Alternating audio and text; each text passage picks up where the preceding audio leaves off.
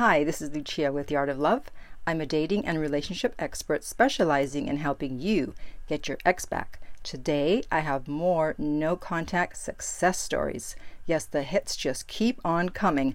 I know these are helpful sometimes when my clients, they contact me and they have a lot of anxiety, they're freaking out, they want to reach out, they want to break no contact. I say go and listen to my no contact success stories because they are extremely helpful.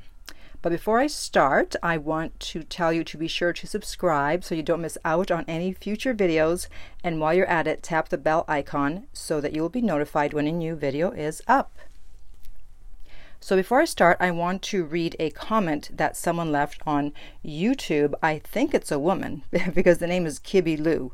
Don't think that's a guy's name, right? I don't know. Okay, so I think it's very intelligent. I wish I had said this, but instead I'm just going to read it. And she says, to me, the root of why the no contact rule is most effective is because what it requires of you is to not contact them. It's exactly what was missing prior to the breakup.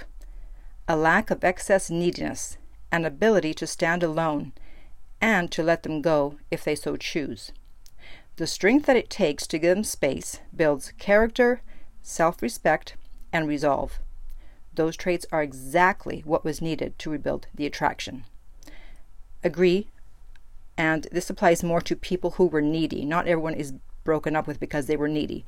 But if you were needy, then you especially need to do no contact. So let's go and let's get started. Okay, the first one says, I just wanted to say your videos helped me so much through a hard time. My boyfriend was going through a lot of personal issues and was getting lazy in our relationship. So he broke up with me. So he was getting lazy and he broke up with you. Interesting, okay. I was so hurt and lonely. I would watch your videos not to get my ex back per se, but more so to remind myself why contacting him was a bad idea. I didn't want to lose my self-respect for myself or his/anyone's respect for me if I kept reaching out to someone who said they didn't want me anymore. Perfect. You're such a strong and confident woman, and I wanted to be strong and confident too. So I knew I needed to keep my dignity and not talk to him unless he reached out. Everything you said worked. He was calling me constantly and I wasn't replying. He even asked me to go get food, but I refused because I thought he just wanted to catch up and make sure I was still there and then never talk to me again. Finally, he tracked me down in person and told me he missed me and was asking to get back together within a month of the breakup.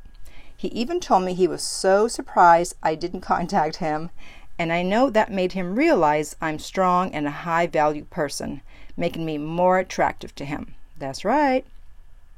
Now he's even more attentive and puts in even more effort into our relationship than before.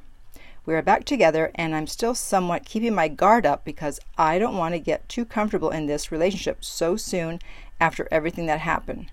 He still needs to prove himself to me. Right, so what you do in this case, you say to him, how are you going to make it up to me? How is he going to make it up to you, the fact that he broke up with you? So you don't just take someone back. They need to pay a price. They need to make it up to you. All right? The next one, which she's not quite finished. But I'm glad everything happened because now I have so much more confidence in myself and can't believe how strong I can be.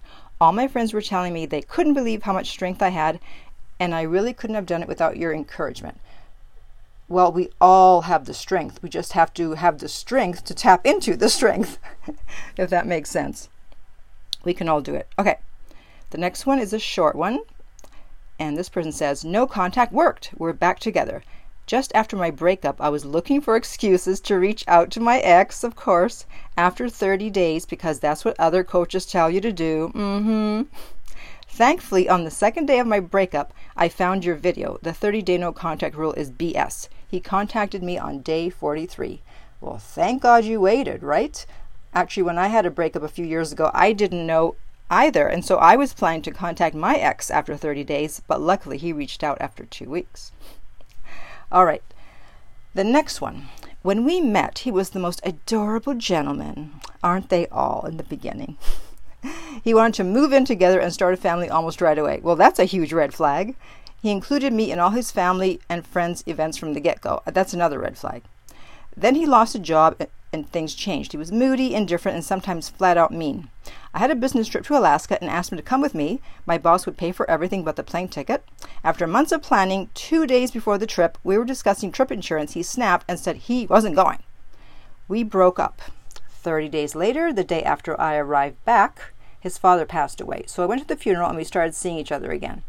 He said he didn't want a relationship but wanted to continue seeing me. We did it for a while. When we met, he would tell me, "You should go out and meet someone else." This was heart-wrenching to hear from a man that I loved.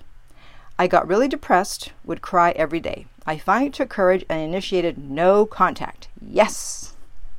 I guess karma's a bitch, and it's his turn to feel like crap. He truly broke my heart, and I reacted like most women do. I tried to rationalize things with him. I cried. I begged him to reconsider and looked at all the good things that we had together. Well, it's not just women that behave like that. Actually, some men do too. Continuing on, nothing worked except no contact and moving on with my life. That's right.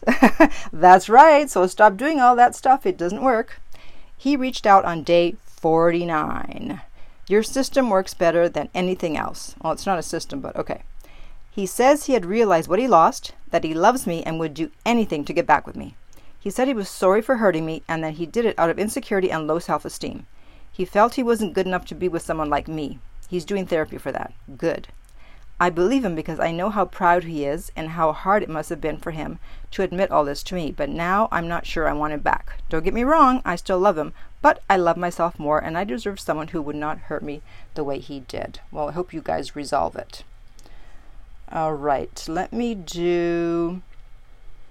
do a little short one here.